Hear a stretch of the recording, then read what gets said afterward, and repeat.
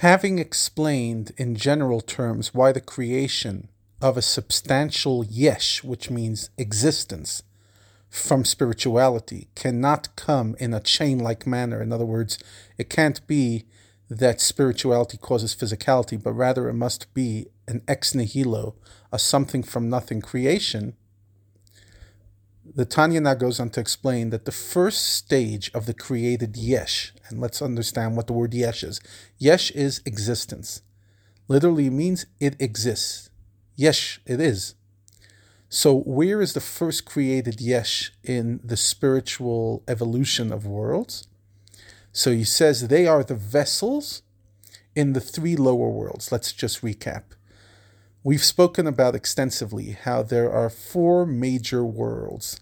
There's the world that we're in, the world of Asiya, and in it there are the 10 Sfirot, etc. Then there is the world above it, Yetzirah, the world of Bria, and then the world of Atzilut, which is pure spirituality.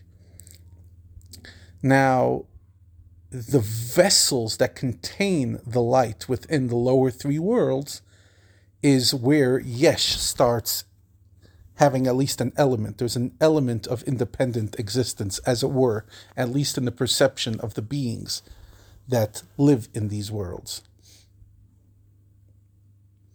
So, the Kalim, the vessels of the 10 Sfirot, the Bria, Yetzirah, and Asiya, and also the Nefesh and the Ruach, two parts of the soul. There's 5 levels of the soul, so the lowest 2 levels of the soul within these worlds are the first stage and the beginning of created substantiality, yesh. The lights that go into these vessels and emanate them, they are pure godliness, but these have a bit of yesh. Now granted, this is very, very esoteric stuff, but the moment we actually believe that these worlds exist and they're not just airy-flary, then it's at that moment that we could actually at least begin to imagine the context of what we're talking about.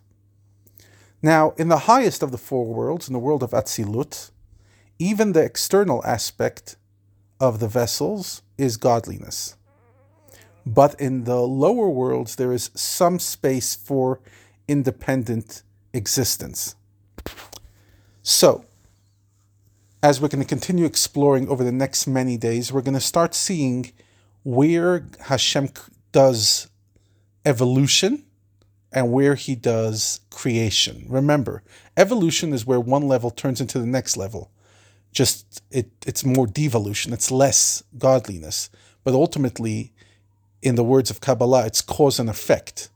There's a direct correlation between level 1 and level 2. They're somewhat similar.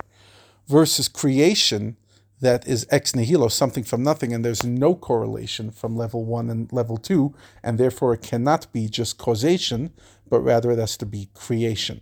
That's the core idea that we have to hold on to as we go through this chapter.